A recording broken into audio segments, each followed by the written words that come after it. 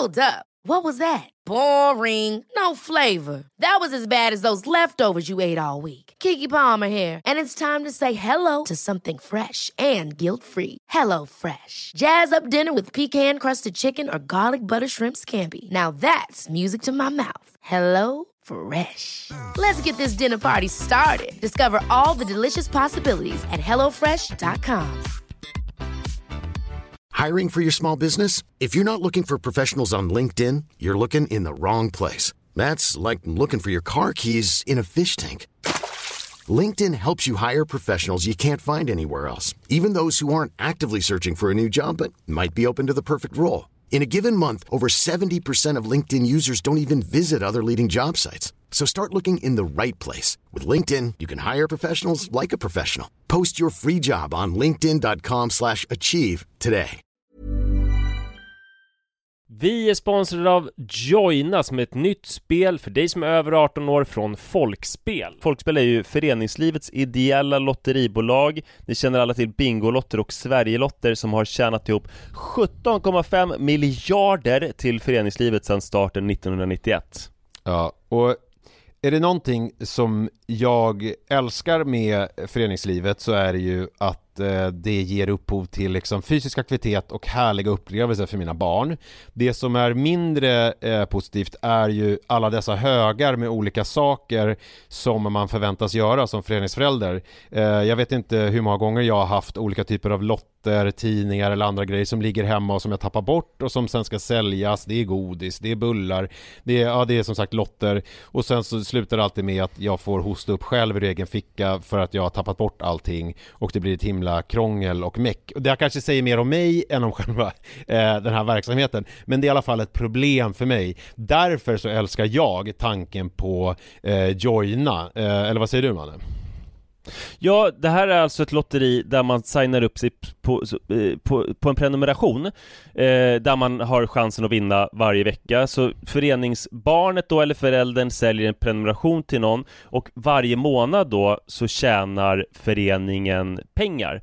Väldigt, väldigt smidigt och man behöver inte hantera några fysiska pengar eller något sånt. Och det är också såklart ett kul spel som man dock såklart måste vara över 18 år för att spela. Så om du eller din förening vill veta mer så gå in på folkspel.se/joina med y och läs mer om det här smarta. Ja, det ska jag verkligen göra exakt just nu. Tack så mycket, Joina. Vi är sponsrade av Länsförsäkringar. Det är vi. Jag har ju ett problem i livet och det är ju att jag rent ekonomiskt är något av en fuck-up. Jag både tjänar för lite pengar och jag gör av med för mycket pengar. Och det finns ingen framförhållning, det finns inget sparande till mig själv, det finns ingen pensionsgrej som är så många som lyssnar skulle sätta kaffet i vrångstrupen när de förstår. Ja, de gör det nu. Ja, när de förstår hur illa ställt det faktiskt är. Däremot så har jag lovat mig själv att jag ska inte låta den här ekonomiska fuck-uppigheten, som jag kallar den, föras över på mina barn. This ends now, har jag sagt, och dragit ett streck i marken med kolkrita. Tatuerat in ett streck har jag gjort. Och därför så sparar jag till barnen varje månad. Och vi har ett system, jag och Li, att Li sätter in pengar på ett konto varje månad och jag sätter in pengar på ett annat konto varje månad. Livet är föränderligt, löften bryts, men Länsförsäkringar finns där för alltid och kan hjälpa till, då bland annat med barnspar. Vi tackar Länsförsäkringar för att ni hjälper Nisse och andra att hålla sina löften. Och glöm då inte att Länsförsäkringar kan alltså hjälpa dig med bank, pension och försäkring. Tack så mycket. Okej, ska jag försöka ha lite energi från början nu eller ska jag göra som vanligt? Du får göra precis som du vill.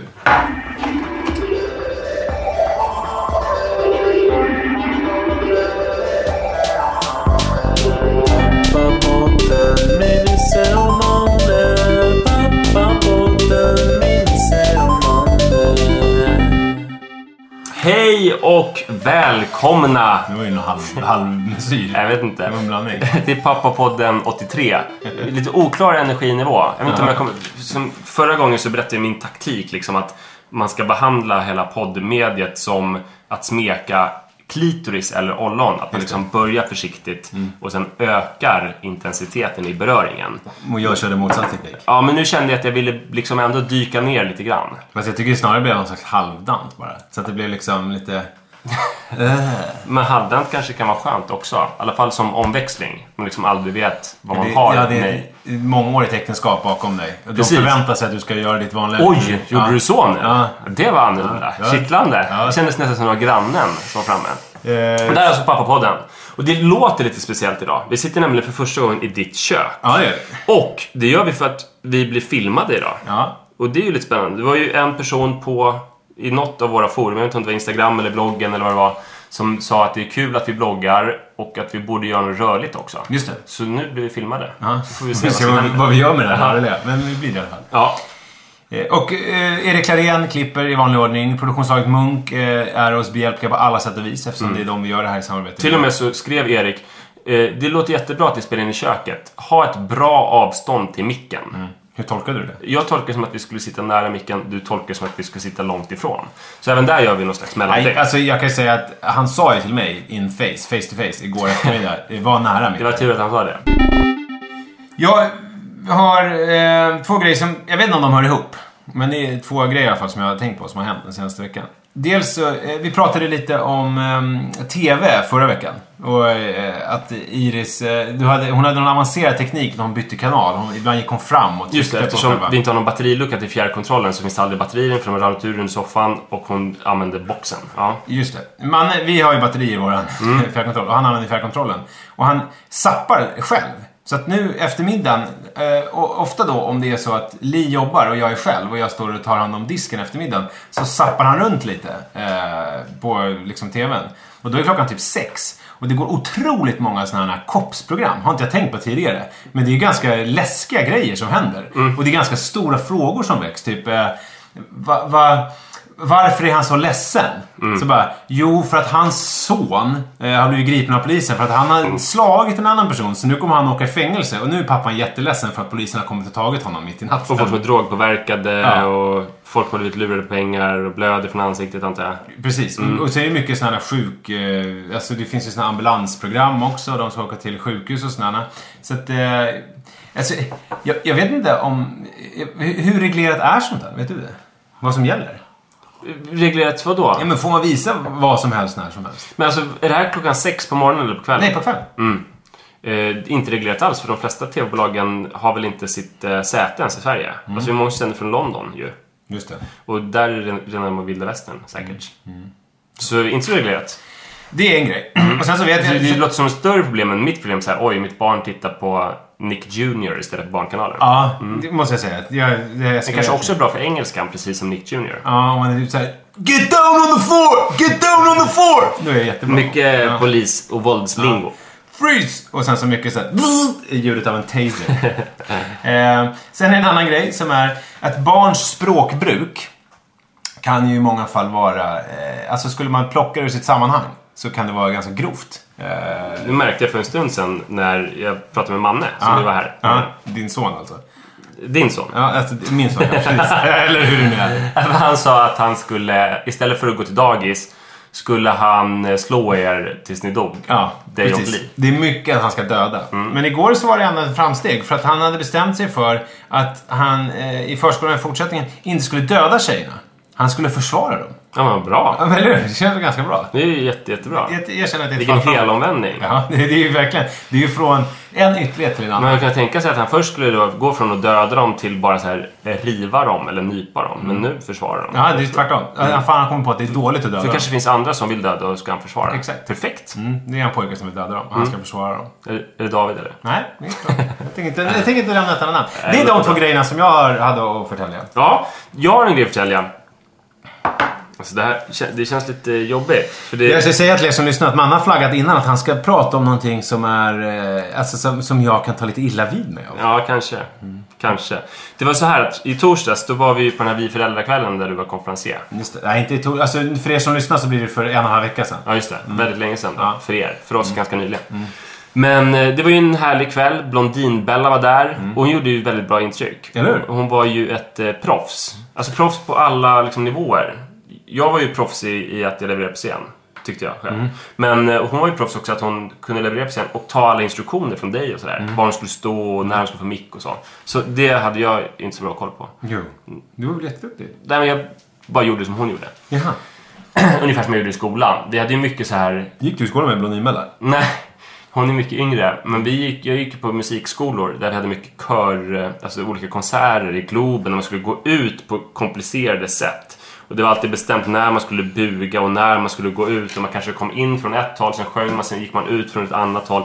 Ibland var det att basarna skulle gå först och sådär. Det var då alla tjejer igen svimmade? På Lucia, ja. Jättemånga. Man fick ha Dextrosol och så satt det vuxna med så här vattenhinkar och kunde badda. Det var ju farligt. Alltså, det var inte bara tjejerna som svimmade utan vi killar också. För men var det för att det var syrebrist? Det blev en enorm syrebrist. Dels så var det ofta klockan så här 6:30 på morgonen. Man var uppe sen 5. Och sen var det ju, alla hade levande ljus. Och då stod Lucian. De sjöng ju inte våra Lucior. För de hade ju en hel krona full med levande ljus. Och det var inte som på förskolan att alla får Lucia? Nej, utan det var någon som hade utsetts. Och det var inte sådana elektriska lampor? Nej, det var ju no-no. Och vi hade något som också var no-no på Adolf Fredrik och Kungsholmen. Det var ju att ha så här glitter runt midjan som Lucia, eller som tärna. För vi hade röda sidenband. Det skulle vara classy. Och även vi stjärngossar hade ju levande ljus i händerna. Och för Lucian var det hemskt. De sjöng inte för det var sån ansträngning. De stod med den tunga kronan. Och så rann det liksom stearin över hela ansiktet. Och håret blev så här förstört av stearin och så. Och många svimmade. Men det var inte det jag tänkte på under föräldrakvällen. Utan... Än så länge känner jag mig inte speciellt illa tillbaka. Det jag skulle säga var att om du hade varit stjärngosse, du hade svimmat på en gång. 3 sekunder, du hade svimmat direkt. Nej, det var inte det. Du var en väldigt bra konferencier. Jag har sett det på lite bloggar också. Att var rolig konferencier och sådär. Okej. Det har jag missat. Du fick mycket skratt. Ja, roligt. När vi satt i vårt panelsamtal sa du... För du var ju på skämtsamt humör. Och då sa du att Iris var väldigt arg. Du känner henne som arg. Ja, just det. Och så förväntade du lite skratt på det. Jag vet inte om du fick några skratt på det. Säkert. Men jag kände hur jag bara knöt min knytnäve så knogarna vitnade. För att det kändes som du förmedlade en så felaktig bild. Inför de, var det 500 personer som satt i publiken? Ja, säkert. Så sa du att Iris är arg. Som att det var något kännetecknande för henne. Just det. Men jag anser att det är tvärtom. Och om det här varit en engångsföreteelse så kanske jag inte hade reagerat så mycket. Men det här fick mig att tänka. Alltså det blev som en madeleinekaka in i andra situationer när det har känts som du har givit den här felaktiga bilden av Iris. Jag tror det började med den första Vi-föräldrakvällen som var för ett år sedan. Det var ju ungefär samma upplägg, fast då var inte du konferenser. Vi satt i publiken och lyssnade på Malin Bergströms föreläsning om trots den gången. Och Malin Bergström presenterade 2 olika fiktiva barn. En som heter Ville och vad hette flickan? Minns du det? Nej, men jag vet inte. Det är hon har ett väldigt truligt utseende, en flicka på en bild som ser liksom sur ut så här. Lite sur, hon ser bestämd ut. Ja. Och sen så är det en pojke som har ett ganska vagt uttryck. Han sitter i en korgstol och ler lite försiktigt på något vis. Ja, och så pratar de om de här att Ville, han var lite försiktig, men han var liksom snäll och glad och så. Och den här tjejen, hon var arg och bestämd. Och hon hade i och för sig grundmurat självförtroende. Och det var ju liksom ett försonande drag. Men i övrigt så var hon arg och trulig så här. Och då viskade du till mig. Vi satt där på första parkett så här. Det där är Iris. och redan då så kände jag, och där var det ju kanske mer rätt på det, för att hon har ju grundmurat självförtroende och hon är väldigt bestämd och är liksom väldigt jag-stark. Men jag kände hur jag blev lite förbannad. Det var inte någon så här läge där att jag kunde sitta bara när Malin hade sin föreläsning, nej men Iris är också så här och så här och så här. Så jag lät det passera, men jag kände att jag blev lite irriterad. Det är också så, ska jag säga, på scenen då 1 år senare, nu när du sa att hon var arg inför publiken. Det var inte då som att jag kunde säga så här mitt i, när du liksom la upp det som ett skämt, att jag kunde bara avbryta alltihopa. Nej, Iris är världens gladaste unge. Hon är inte arg. Nej. För då hade jag dels förstört din möjlighet till skratt, och sen hade varit konstigt att liksom börja försvara sitt barn. Och folk hade nog inte trott på mig heller. Man trodde... Det blir nästan värre om du hade då sagt vadå, hon är inte alls arg. Nej, så jag var ju tvungen att bara sitta och knyta nävarna. Och det har hänt några gånger i podden också att... kommer du ihåg några sådana tillfällen när du har liksom beskrivit... Nej, men det är klart, jag känner mig träffad nu. Ja. Men jag tänkte, låt dig prata klart. Så ska jag... Ja, men sen känner jag igen det, för det har hänt några gånger i podden att du har liksom beskrivit henne som arg, eller sagt mer så här att jag har berättat om så här någon solskenshistoria, vilket är för sig ganska sällsynt, och du säger så här: ja, för hon är ju alltid så solig, typ så här underförstått att hon är ju en arg person. Och den stora skräcken nu, det är ju, och det här är ju inte ditt fel, Nisse, utan det är att alltså det är ju känsligt att definiera andra människor. Det märker jag på Sara. Om jag säger du är så här och så här, så blir hon jävligt stressad av det. För hon är ju på massa olika sätt och vill kunna vara på massa olika sätt. Hon vill ju inte bli definierad av mig. Och det blir ännu mer känsligt om jag definierar Iris, som ju inte ens kan föra sin egen talan. Att jag sitter här och så här förmedlar en bild av min dotter som arg. Och inte ens att du förmedlar, utan att det är jag som förmedlar. Till och med att det är faktiskt du som förmedlar. Men det är nog en inneboende problematik i podden att vi pratar ju mest om föräldraskapets skuggsidor. Inte som att vi pratar om att det skulle vara hemskt och jobbigt att vara förälder, för alla lyssnare förstår att vi tycker det är helt underbart. Men vi pratar liksom om de dråpliga situationerna, om våra nederlag, om trotsutbrotten, om när Iris står på Akademibokhandeln i Liljeholmen och skriker hummer, jag vill ha hummer. Och inte om de här, så här gulliga grejerna som de säger så mycket. För att det skulle verka skrytsamt och det skulle verka obehagligt bara. Alltså det är inte lika roligt heller att berätta om min fantastiska förskolelämning. Det blir liksom ingen bra berättelse. Men problemet är med det då att man kanske ger en felaktig bild av sina barn. Om till och med du då, som ändå har träffat Iris i många privata sammanhang, tänker på henne som arg, så blir jag så här orolig för vilken bild våra lyssnare har av Iris. Och det känns som att det är ett övergrepp på hennes person, att jag då har förmedlat en så felaktig bild. Och jag blir nu tvungen, för det är samma sak i podden, att jag har känt att jag kan liksom inte försvara henne eller berätta om hur hon egentligen är, för att det blir skryt. I podden? I bloggen menar du? I podden. Okay. Det här alltså som vi gör nu, podden. Jo, men det lät som att du så här, när du pratar om podden och nej, men när du, alltså samma sak som på Rival då, när du sa att de var arg, så kan jag inte ställa mig på att avbryta allting. Någon gång i sig när du sa så här, för hon är alltid så solig och så här, då låtsades jag som att jag inte, en gång så löste jag med att jag låtsades som att jag inte förstod vad du antydde. Så jag mer så här, ja det är hon typ. Så det var liksom en liten protesthandling en gång. Men jag liksom, det är svårt att ställa sig upp och ge en annan bild eftersom det vore skryt. Det är klart jag känner mig träffad. Men det är två grejer, känner jag. Dels så är det hur jag agerar, men sen är det också bilden vi förmedlar våra barn i podden. Det är två olika saker, känner jag. Och bilden jag förmedlar, då är det ju, jag kan ju bara be om ursäkt, det här med om jag nu... Alltså jag kräver ingen ursäkt, jag är inte arg på det. Men jag känner mig träffad på så sätt att jag tänker ganska ofta att hon är härlig. Men jag tror att jag säger oftare att hon är arg och bestämd, för att det liksom är ett roligare karaktärsdrag, precis som vi är inne på. Med att det är roligare att beskriva problemen i podden än vad det är att du vill bygga henne som en spännande karaktär, på samma sätt som att du vill bygga mig som den här laissez-faire bohem-personen i podden också. Jaha. Som jag ju är liksom delvis, men inte bara såklart. Men sen tror jag också att det är... renodla hennes person. Men jag håller inte riktigt med dig, och det vet inte jag hur mycket som handlar om hur jag känner och hur mycket som är du. För jag tycker att du drar ju väldigt mycket historier om hur duktig hon är på saker. Det är det? Ja, alltså så här... humble brag-grejer. Ja, men så här, engelskan och hon går och handlar och det är liksom så här... Då kan jag känna ibland att jag bara pratar om att typ min son vill döda sina klasskamrater och är ganska så här hård och liksom svår, för att jag... Så att då känner jag kanske, då ska jag känna villigt erkänna att jag kanske känner ett sting av att jag måste punktera bilden av den här perfekta barnet. Ja men shit, men fan vad saker kompliceras nu då. För att jag har ju förberett en lista för att nyansera bilden av Iris. Alltså själva listan är inte så nyanserad, för den handlar bara om hur underbart solig hon är. Just det. Och att hon inte är arg. Men jag tänker att det skulle nyansera då liksom helheten om jag har berättat om att hon är arg.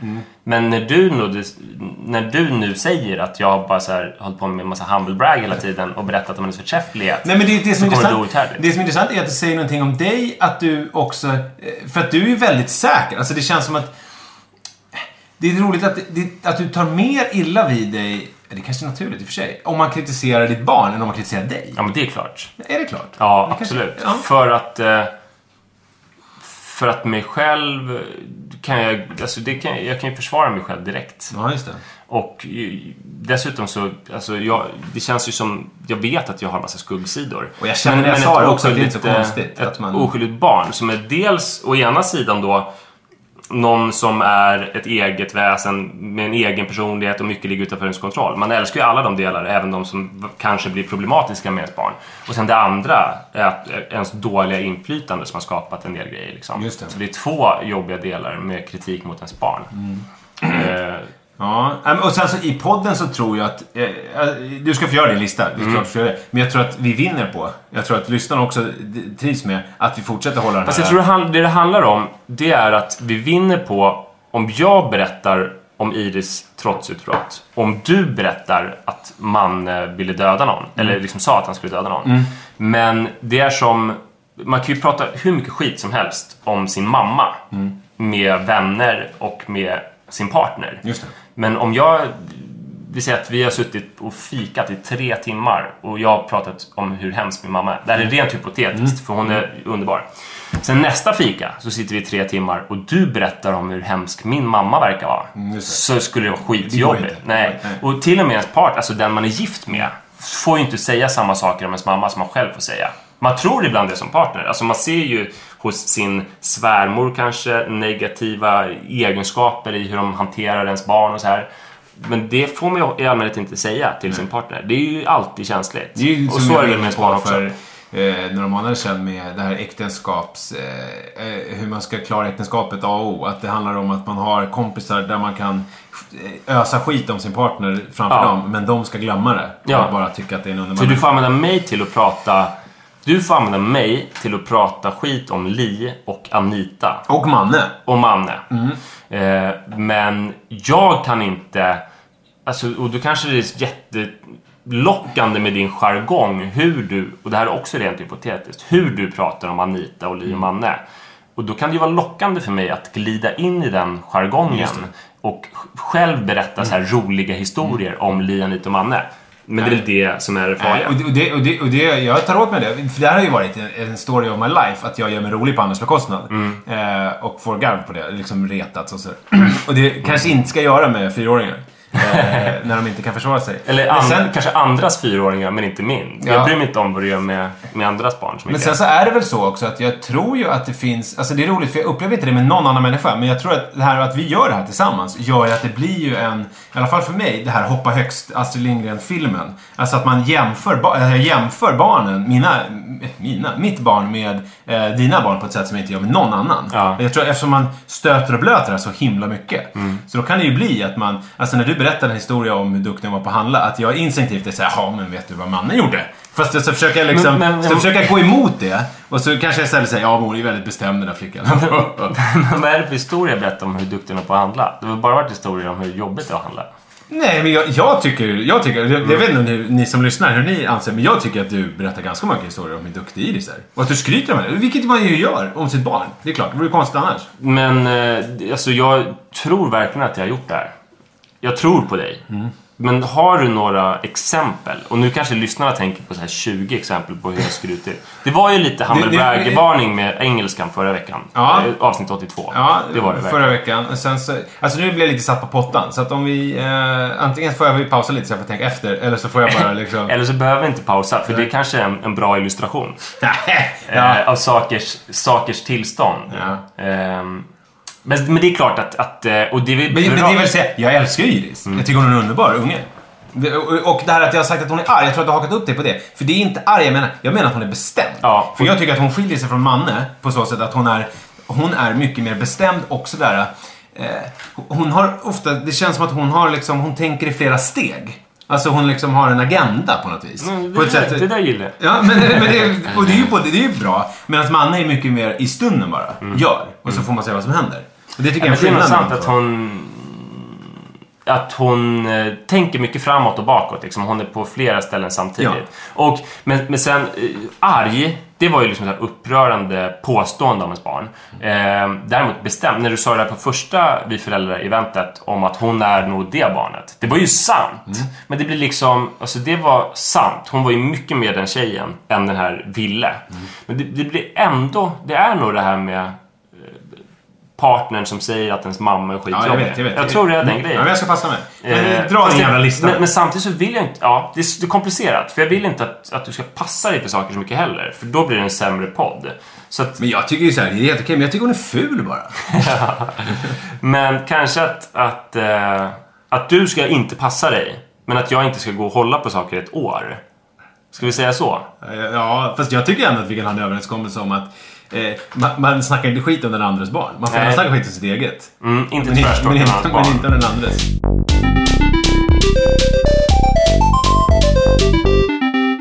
Okej, nu blir den här listan kanske överflödig eftersom jag tydligen håller på att skryta om min dotter i nästan varenda avsnitt. Men här är bevisen på att hon inte är arg. Det är inte bevis på att hon inte är bestämd, men bevis på att hon inte är arg. Det här kommer bli outhärdligt kanske. Spol i så fall fram ungefär 5 minuter. Är det så lång tid vi ska dra? Jag tror det. Okej, 1. Det är en lista, Erik kan lägga in något kul ljud här. Punkt 1. Sen första utvecklingssamtalet på förskolan, när Iris var 1,5 år, har personalen sagt att hon är ovanligt optimistisk och nästan alltid glad. Det innebär att om de säger så här, nu ska vi pyssla, då säger hon ja! Om de säger, nu ska vi gå ut, då säger hon ja! Fast jag tror det ändras, för just ute vill hon inte vara. Men de har alltid sagt på utvecklingsstörigt. Inte arg någon gång? Nej. Ingen ilska alls i den? Nej, inte som de har sagt, utan att gud vilken glad och optimistisk person. 2. Andra föräldrar har alltid lite förundrat sagt att Iris verkar alltid glad. Så här, hon verkar ju alltid glad, den där ungen. Utom då Nisse. Och det är någonting som jag har fått höra väldigt, väldigt många gånger. Och jag har fått säga det, för jag har fått nyansera bilden och säga att hon får jobbiga utbrott när vi är hemma och sådär. Hon är inte alltid glad. Jag förstår att det verkar så. Jag tycker det verkar som att hon är glad jämt. Vad gillar du min nya stil? Den är bra, men det känns kanske lite för ljugen. Och jag ser också hur du lider, hur plågsam den här listan är för dig. Alltså nu är det du som knyter dina nävar så att knogarna vitnar. 3. Fan, jag skäms nästan över den listan. 3. Iris älskar allt som är liksom vår värld, familjen Forsbergs värld. Hon vibrerar av entusiasm och skrattar så här pirrigt glatt om man nämner att man snart ska gå till Ödleparken, köpa akvariefiskar, pyssla, laga mat, åka till Hudiksvall eller åka till Nyköping, dammsuga eller läsa en bok. Det enda hon inte ser fram emot av saker man föreslår, det är att gå och lägga sig. 4. Iris har en positiv inställning till att prova nya saker. Om jag till exempel säger att ikväll ska vi äta råbiff som du inte ätit förut, då börjar hon skratta och så säger hon så här: är det sant? Skämtar du? Är köttet rått? Och så tycker hon att det är det roligaste eventet någonsin att äta en råbiffen. Mer på mattemat. Iris älskar Brie du Meaux så mycket att hon går och plockar det själv på Ica Liljeholmen. Dukar fram efter middagen, så kollar är ni färdiga nu och hetsar på lite. Plockar fram Brie du Meaux och har till och med ett smeknamn som hon själv hittar på för Brie du Meaux som är Bride. Ska vi inte äta lite Bride? Men Brie du Meaux, det är lite mer extra lagrad brieost. Opastöriserad. Den som luktar lite pruttigt. Och det är också väldigt gulligt när hon står i butiken, tar fram Brie du Meaux och luktar på den och säger: den här var riktigt pruttig. Och så lägger hon den i korgen. För att hon tycker att det är extra gott. Ja, när hon får duka fram, ta ansvar för oststunden och äta sin favoritost Bride, så sprudlar hon av lycka. Jag ser det framför mig, jag ska säga det. Det här att hon skrattar väldigt mycket, det gör hon. Och sen, för när jag ser listan lite, sen när vi säger så här: nu har jag ätit Bride färdigt och nu ska vi borsta och gå och lägga sig, då är det ju inte lika muntert. Det tror jag inte. Då skrattar hon inte när man ska gå och lägga den. 5. Är det 5 nu? Jag har ingen räkningen. Ja, jag tror att det är 5. Alltså, outhärdlig lista. Hur många var det, sorry? Det blir 6 punkter och 50 kommer nu.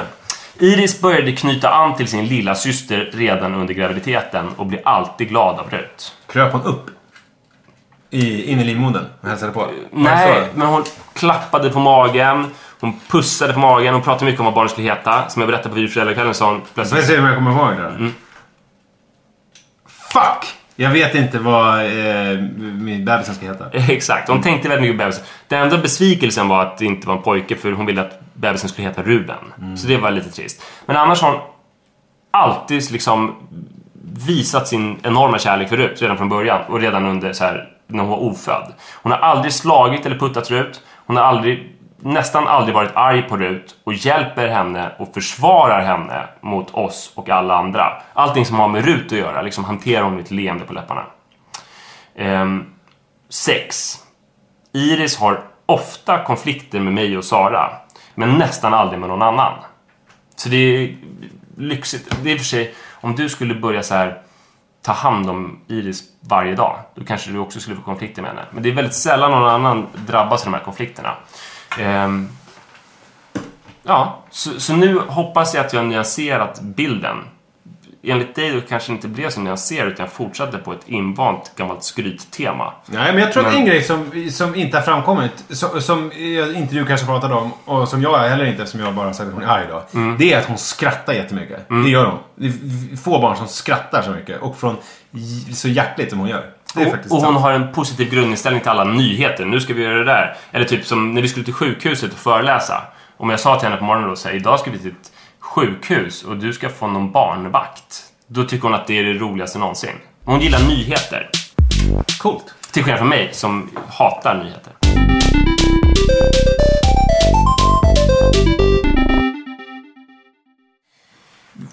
Vi har fått ett mejl. Det är så kul när det händer. Eller hur? När det dimper ner mejl i vår inkorg. Det är någon som har mejlat att det är pappapodden@munk.ck.se. Exakt. Man kan också mejla oss på Facebook. Man kan också ställa frågor på Instagram. DM oss på Instagram om man vill. Ja, det är kul också. Nisse Edvall heter jag och Manne Forsberg med 2S heter du. Understreck. Fast man kan söka på Manne Forsberg med 2S bara. En del lyckas med, en del lyckas inte. Jag vet inte exakt det. Hej Nisse och Manne. Först vill jag börja med att tacka för er podd. Upptäckte den för några veckor sedan och nu har jag lyssnat i kapp till avsnitt 65. När var det? Det var i somras någon, va? Ja, det kanske det var. Känner igen mig mycket och jag skrattar ofta högt för mig själv mitt i rusningstrafiken på T-centralen, vilket får andra medresenärer att titta lite konstigt på mig. Nu till min undran. Ni pratar ofta om att era barn i perioder har varit väldigt mammiga och hur ni har känt er överflödiga. Och ni har även haft manliga lyssnare som har mejlat frågor som berör ämnet. Jag har egentligen samma problem, men omvänt. Jag är mamma till en 2,5-årig flicka som är så fruktansvärt pappig. Ryan Reynolds here from Mint Mobile. With the price of just about everything going up during inflation, we thought we'd bring our prices down. So to help us, we brought in a reverse auctioneer, which is apparently a thing. Mint Mobile Unlimited Premium Wireless. How to get 30, 30, bit to get 30, bit to get 20, 20, 20, bit to get 20, 20, bit to get 15, 15, 15, 15, just $15 a month? Sold! Give it a try at mintmobile.com/switch. $45 up front for 3 months plus taxes and fees. Promo rate for new customers for limited time. Unlimited more than 40 gigabytes per month. Slows full terms at mintmobile.com. I'm Sandra, and I'm just the professional your small business was looking for. But you didn't hire me, because you didn't use LinkedIn Jobs. LinkedIn has professionals you can't find anywhere else, including those who aren't actively looking for a new job, but might be open to the perfect role, like me. In a given month, over 70% of LinkedIn users don't visit other leading job sites. So if you're not looking on LinkedIn, you'll miss out on great candidates, like Sandra. Start hiring professionals like a professional. Post your free job on linkedin.com/achieve today. Har alltid varit. Hon har egentligen aldrig varit mammig. Jag har alltid varit andrahandsvalet. När hon var yngre tänkte jag inte lika mycket på det. Jag trodde mer att hon ville vara med den hon var van vid. Jag var föräldraledig i de första 8 månaderna. Min man var hemma som var 15 månader tills det var dags för förskolan. Men det blir bara tydligare och tydligare vilken hon föredrar. Om vi båda är hemma, vilket vi oftast är det bara pappa som gäller. Det är bara pappa som får borsta tänderna, byta blöja, är rolig att leka med, som hon vill gosa med, etc. etc. Nu när hon kan uttrycka sig mer och mer blir det ännu tydligare. Pappa är min älskling, mamma är dum. Det kan funka hyfsat om jag är ensam med henne, men hon undrar alltid var pappa är och när han ska komma hem. Det även visar sig att jag och min man har ganska olika idéer om uppfostring. Jag är med för att hålla fast vid det vi, det vill säga jag och min man, gemensamt har bestämt och tycker är rimligt. Till exempel ha jacka när det är kallt ute. Medan jag upplever att min man ofta frångår det vi har bestämt och tar den lätta vägen genom att göra dottern till lags. Man kan säga att hon är Nisse Edvall i förhållandet. Och du är mannen, och mannen är mannen Forsberg. Jag känner mig faktiskt ganska sviken av honom i det här. Det känns som att han gör mig till den stränga föräldern och sig själv till den roliga. Det värsta är att alla runt omkring oss är också medvetna om att pappa är favoriten, och det får mig att känna mig som en riktig jävla skitmorsa. Och nu när vi börjar prata om att kanske skaffa ett till barn, gör allt det här att jag tvekar. Vet inte om jag orkar med det en gång till. Vill gärna höra era funderingar om det här. Jag har inte hört det diskuteras tidigare. Jag tycker att det här kändes som att det var ett mejl riktat till mig på många sätt. Jag hör verkligen dig. Jag tycker att det är vidrigt det här. Det är en vidrig känsla. Barnet är 2,5. Ja, det stod det i alla fall. Då får vi lita på det. Det är inte det jag tänker ifrågasätta. Jag tyckte det här barnet verkade lite argt. Tycker inte det. Nej, men alltså det finns ju jättemycket man kan säga här. Jag har ju alltid, alltså Manne har ju alltid varit Lis favorit på många sätt. Alltså det har varit problem när jag ska lägga, och det har varit problem när jag ska duscha, och det har varit liksom problem när Li går hemifrån, och det har varit liksom han har liksom knutit an till Li på något vis som han inte riktigt har gjort till mig. Och det du har ibland undrat om det är att hon är en älskansvärd person. Precis, lite som hon är inne på också. Att det är så här, nu känner inte jag igen mig riktigt att Li går emot överenskomna regler. Det är väl snarare så att hon kanske är liksom, lite som hon är inne på också, kanske så här mer villig att kompromissa kring ingångna avtal så att säga. Och då har jag känt mig liksom tvungen att gå in och ta tag i det och liksom styra upp det. Och rent personligen så kan jag känna att jag den senaste tiden, jag har ju berört det lite förra veckan, alltså har kommit ur det där lite grann. Och jag tror att det beror på faktiskt det faktum att Li har varit borta så pass mycket den här hösten, framförallt på helgerna, att jag har varit liksom tvungen att vara för Manne dels den som sätter regler och ramar, men också den som står för det där gulliga, mysiga. För tidigare har det varit lite grann som att jag och Li har kompletterat varandra där. Att Li har varit den gulliga, mysiga, och jag har varit den som står för liksom struktur och regler. Men nu har jag varit tvungen att vara båda två. Vilket har jag märkt att jag tror mycket en förändring i mig också. För den har ju du varit inne på. Att du har sagt så här: du måste vara den gulliga, Li måste vara den sura. Alltså att det liksom är... Jag tror att det här på ett naturligt sätt har fått mig att se det hela lite grann utifrån och faktiskt landa i att vara lite gullig och lite mer laissez-faire när det gäller liksom saker som händer i hemmet. Vilket gör att Li får kanske steppa upp på ett annat sätt vid läggningar eller vid tandborstningar eller vid påklädningar, för att jag är lite mer låt gå. Det är skitsmart, tror jag. Men det känns så.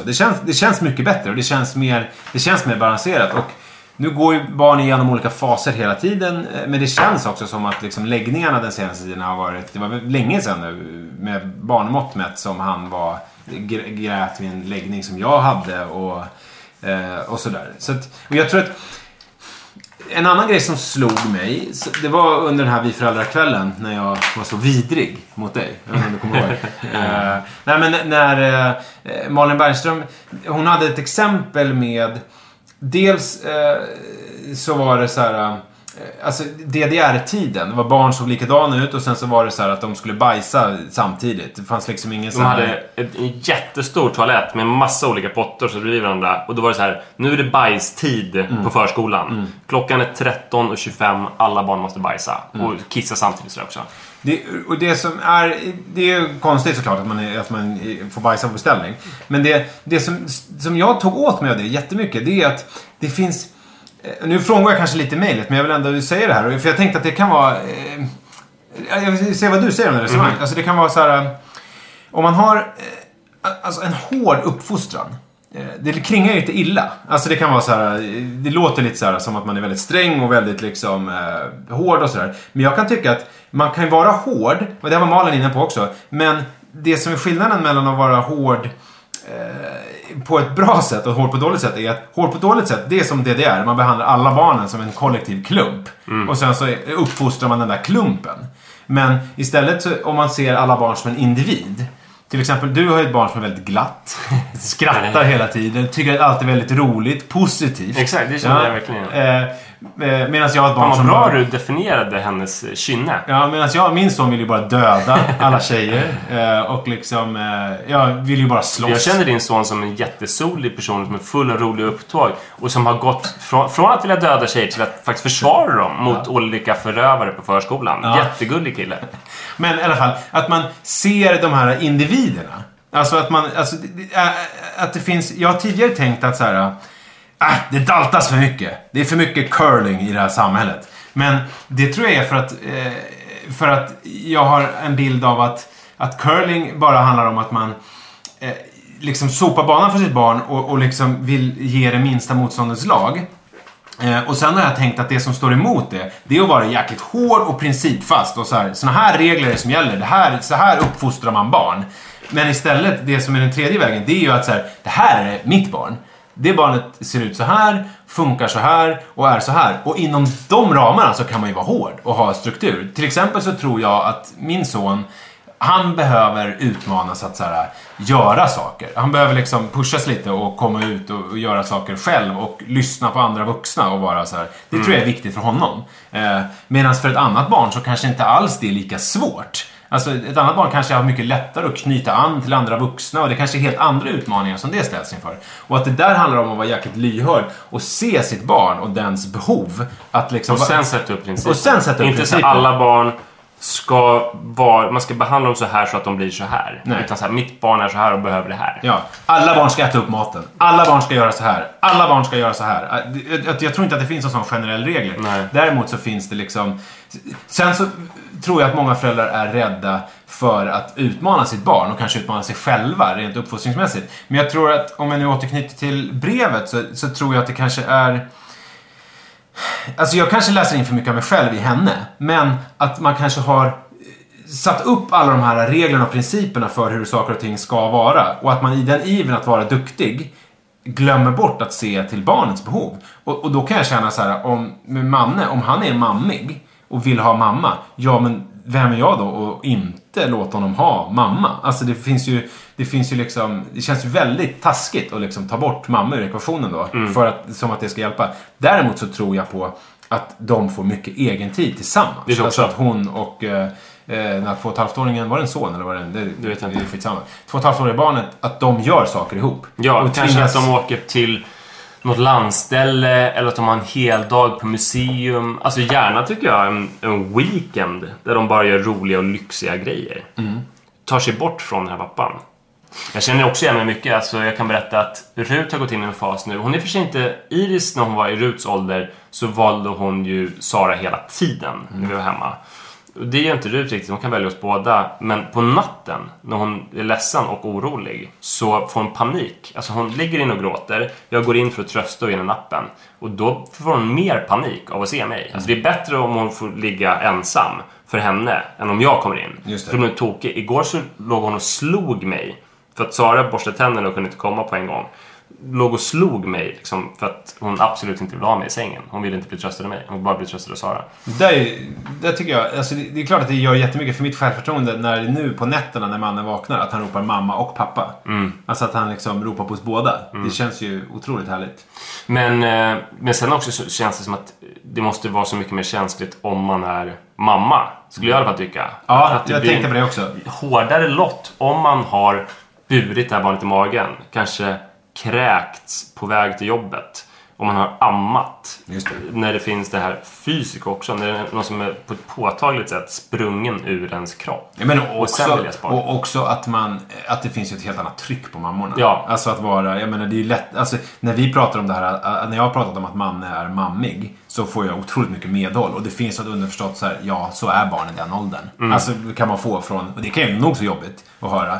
Men det är ju någonstans lättare, för det är ingen som ifrågasätter mig i min roll som pappa. På ett sätt som jag kan tänka mig att om man är mamma, att man kan uppleva att det är mer så. Man kanske får odla det här som något så här modernt och progressivt Just det. då. Ja. Så här, nej, mammig. Det kanske de var på 50-talet. Men jag tror att det som kan... Risken när det blir så här är ju att man fjärmar sig ännu mer och att man isolerar sig. I alla fall i min erfarenhet av antingen fjärmar sig eller att man tigger kärlek från sitt barn. Att man blir kär som en försmådd älskare som bara så här har lite martyrblick och försöker sätta sig närmare i soffan och så här. Just det. Men jag tror att hon ska egen tid till och våga släppa på garden lite grann. Ja. Men jag tänkte på en grej som jag ställer. Alltså, vad har du för uppfostringstaktik egentligen? För jag tänkte på det nu om vi pratar om det vid föräldrakvällen. För du återberättade ju den där historien med hur när du ljög för Iris om nattningen. Var det en... För att min grundläggande frågeställning den kvällen var ju så här: uppfostrar man en individ som ska tro att den är bäst i världen och så sen kommer ut och liksom drabbas av samhället och kanske får att det blir lite så här: oj vad jobbigt och hårt och svårt det var, men sen så går man starkt ur det ändå, eller ska man inte tro att man är någonting och så kommer ut i samhället och liksom så här veta sin plats? Och det är klart att det är två ytterligheter, det är ett överdrivet resonemang. Men när du gör den där ljuggrejen, är det för att du är rädd eller orolig och tycker att det är jobbigt att ta konsekvenserna, eller är det en uttalad strategi att du vill bygga henne? Förstår du vad jag menar? Det är inte en uttalad strategi.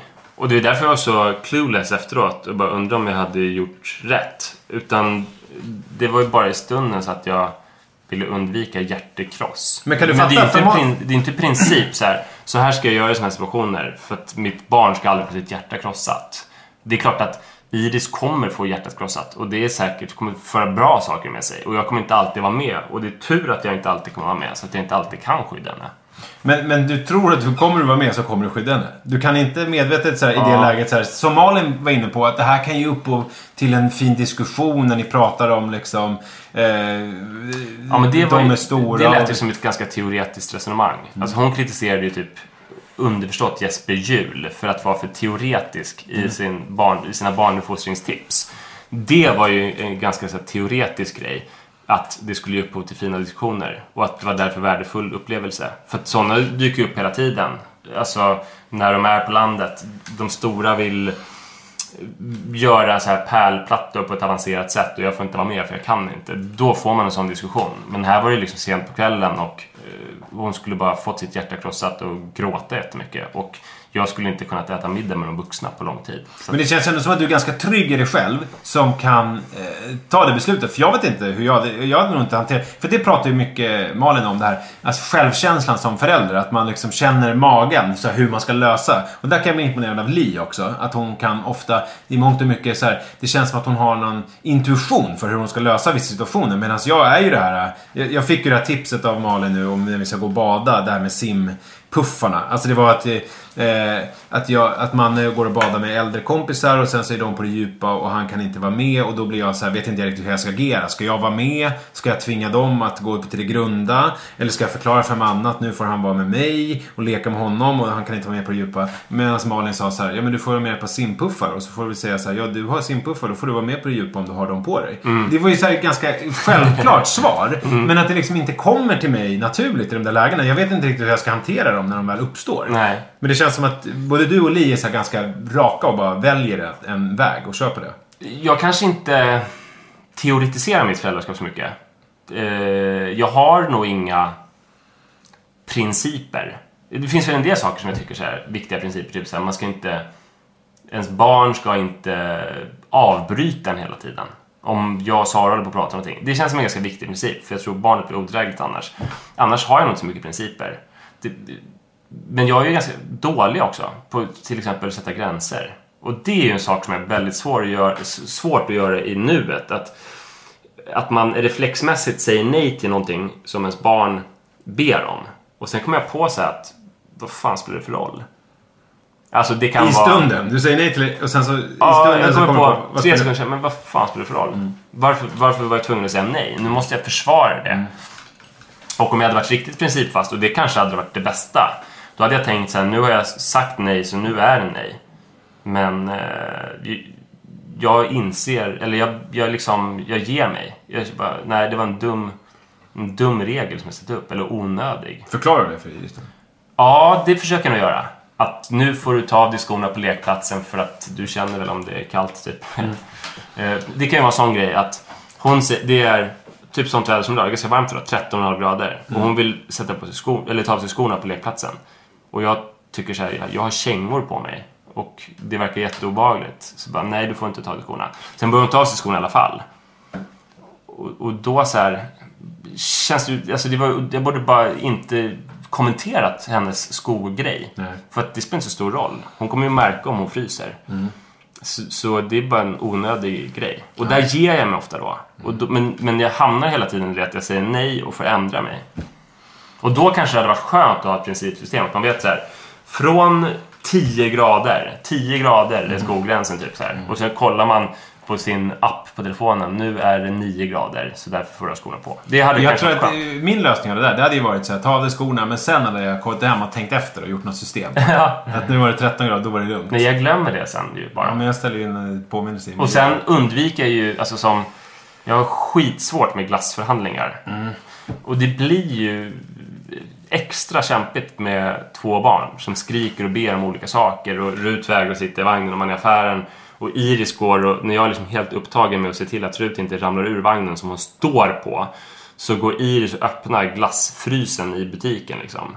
Det är jävligt svårt att kontrollera. Jag tycker att där har jag blivit, alltså mannen, jag tycker han är duktig på det. Alltså, men jag lyssnar inte ens när han pratar om sånt där. Alltså jag bara går vidare. Och så skulle man kunna läsa det, för så känner jag folk som gör, som har, alltså om man har väldigt tydliga principer så här. Man äter, i det här hemmet äter man aldrig någonsin macka före middagen typ. Det finns inte. Det kommer aldrig hända. Då är det klart att barnet vänder sig vid det. För Iris ber ju inte om godis. För det är någonting som hon aldrig får på vardagar. Utan hon ber om glass som hon ibland får på vardagar. Just det. Men samtidigt vet jag inte om jag orkar hålla upp ett sånt system. För jag vill ju kunna göra undantag. Så jag vet liksom inte. Ja, å ena sidan så blir det ett jävla obehag för mig. Och jag är med mig ibland när hon inte borde få glass. Å andra sidan så vill jag ju kunna göra de där undantagen. Hur mycket undantag kan du göra då? När, liksom, kan du köpa glass? Hur ofta kan du göra det? Jag kan ju köpa. Jag känner mig så pass. Just glassgrejen så kan jag liksom säga att idag blir det glass. Men det händer ju inte så här års. Alltså för att det finns liksom inte på kartan att det liksom händer. Det som är hans grej nu, det är ju att han vill köpa så här slimehänder ur de här automaterna med 2 10 kronor eller en 10 krona. Och det får han aldrig göra. Nej, alltså inte så mycket med mig, men däremot så han har ju egna pengar. Så nu har det blivit att han tar med sig en guldtia som han har i sin spargris och köper den efter, så åker vi dit efter förskolan och så köper han en slimehand. Det har hänt några gånger. Men just glass, det är liksom, jag kommer inte att tänka på det. Och han kommer inte att tänka på det när man är med heller. Det är inte som att det är sällan jag kommer på så här, fan, nu ska vi ha glass. Men för mig är det som att jag måste ge Iris någonting. Alltså det är min strategi. Jag kan inte säga nej till allting. Det är väldigt verkningsfullt sätt. Det är att hon säger så här, kan jag få en Festis? Eller kan jag få, nyligen var det så här, kan jag få ett paket salt? Alltså en liten så här Joso-förpackning. För hon vill ha sitt eget salt. Och det var skitbra för resten av handlingen. Ja, du får salt. Och så sa hon, kan jag få risifrutti? Och då säger jag bara så här, vill du hellre ha risifrutti än saltet? Nej, jag vill ha saltet. Och sen kan jag få en Barbie-tidning. Vill du hellre ha Barbie-tidningen än saltet? Nej, jag vill ha saltet. Och sen glass. Så väljer hon saltet istället. Men det som jag brukar göra, så att hon får något harmlöst. Och sen så... Jag brukar göra innan vi går och handlar, om vi nu går och handlar tillsammans, då säger jag liksom på cykeln på väg dit så här, nu vi går in i affären, nu är det väldigt viktigt att vi ska bara handla matgrejer nu. Vi ska inte köpa någonting till dig idag, bara så du vet det. Så att jag redan då har jag liksom sagt det. Fast det skulle ju kunna vara, om man har ett barn som är så argt och bestämt som mitt barn, då skulle det kunna vara ett glatt barn. Ja, då skulle det kunna vara en trigger. Här är en regel som jag ska utmana. Ja. Oj, vad bra. Du berättade vilken regel som finns. Här är ju 2 skillnader mellan våra barn. En utmaning i föräldraskapet. Ja. Jag kan inte ge faktiskt ett generellt råd som funkar för Iris i det här läget. Nej, men alltså det jag löser, det är antingen då om jag måste handla, att erbjuda någonting som typ salt. Just det. Något harmlöst. Fast som känns lite konstigt och festligt för Iris. Är typ att hon får ta lönnsirapen är hennes. Och sen kan man skriva Iris på den när man kommer hem. Men det är oftast gör att jag försöker att undvika att handla med barn överhuvudtaget. Jag vet inte var vi hamnar nu. Jag hoppas att du... Alltså, ett tips då till brevskrivaren då. alltså, våga släppa på garden och och släppa kontrollen lite grann och strunta i jackan. Sätta på jackan. Se till att få lite egen tid med ditt barn och åka gärna bort då. Och då gör en helg så att du känner att du kan överösa liksom, godis och kärlek och mys bara. Se till att bara mysa ihop och hitta någonting tillsammans liksom, någonting som ni gillar att göra. Och sen såklart måste man ju diskutera med sin partner så att man har gemensam värdegrund i familjen. Det är ju lite svårt annars om man är så här, om det är för han måste ju ställa upp. Ja. Han ska ju inte liksom så här glassa runt och bara hurra, jag är förstahandsvalet. Nej. Och nu ska jag kämpa för att behålla det. Utan det är ju en familjesituation som ska lösas. Och det här är sagt med den brasklappen att det är så som det har funkat för mig. Men som jag känner igen mig i det här. Så att det kanske inte alls funkar.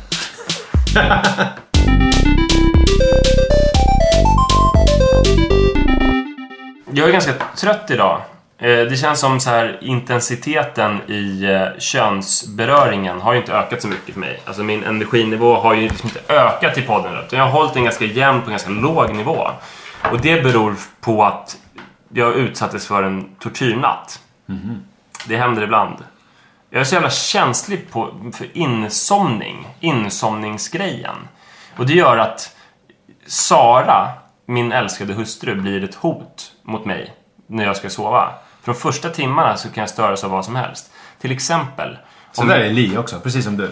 Alltså jag gick och la mig, för jag ville gå upp tidigt. Jag gick och la mig tidigt, var nöjd med att jag släckte lampan och stängde av telefonen vid 11-tiden. Sara kom in senare och la sig och kramade mig. Jag älskar att kramas, jag är en ganska kramig person. Men jag blir så jävla förbannad och får försöka liksom...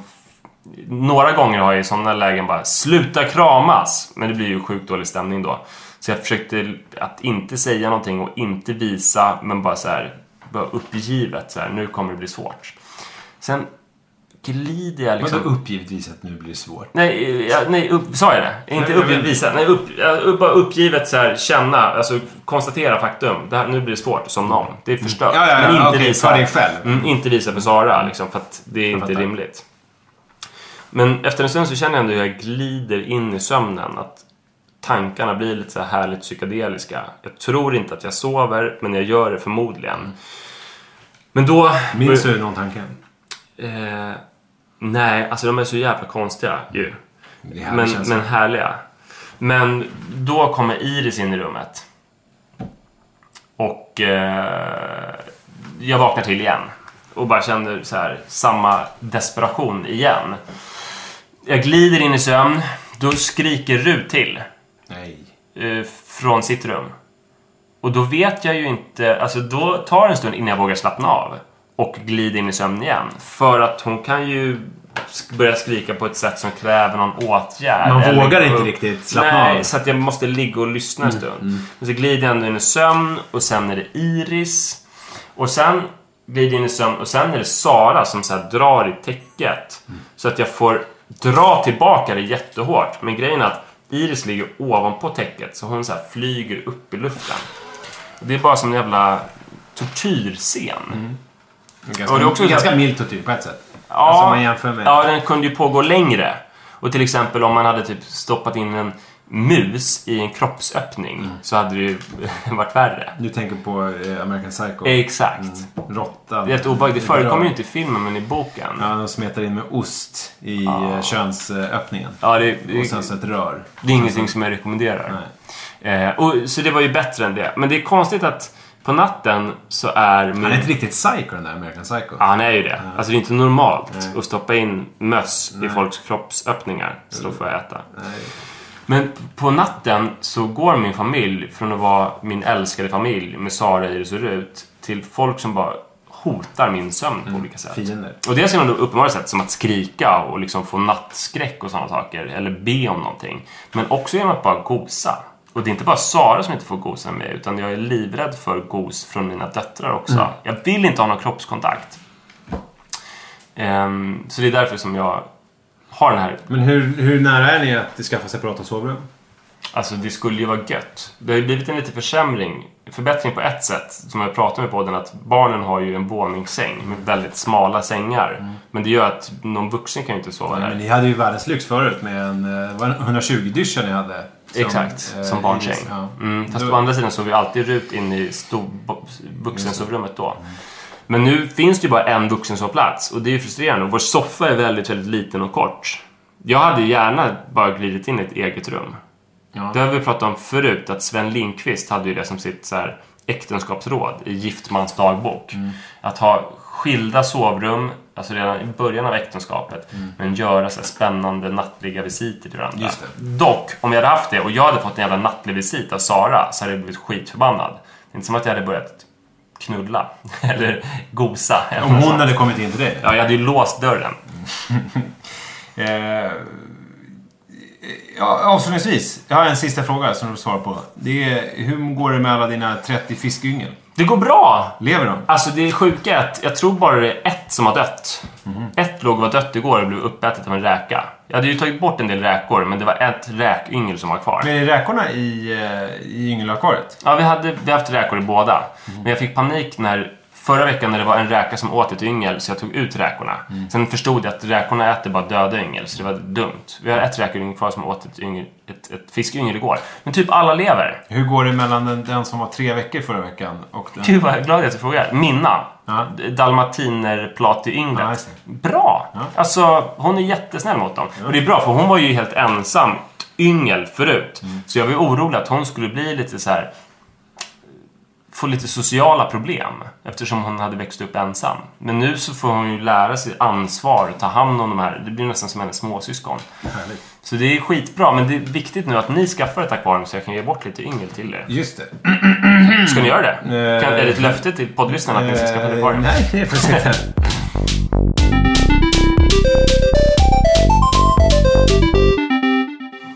Ja, Acast. Ja. Kan man lyssna på den här podden i? Hur gör man då? Då går man in på www.internet. Och sen så klickar man sig vidare. Eller så laddar man ner appen. Varför ska man göra det? För att där kan man lyssna på den. Precis som man kan göra i iTunes och på pappapodden.se. Ja. Och mejla oss gärna pappapodden@munk.se. Det är Munk med CK. Och så finns vi på Instagram. Det är kul om man läser vår blogg också på Mamma. Just det. En grej som däremot inte lika roligt är att gå in på Facebook på torsdagar när man förväntar sig något kul inlägg av Manne Forsberg. Nej, för det har jag lovat. Men för mig är det viktigt att du ska fortsätta känna attraktion till mig. Och det gör jag genom att vara en bad boy som inte håller ingångna överenskommelser. Så att du behöver kämpa, liksom, känna att du kämpar för min kärlek. Och då tror jag att vår relation kommer att fortsätta vara så här bra. Det är sant. Tack för att du lyssnade. Hejdå. Tack, hejdå!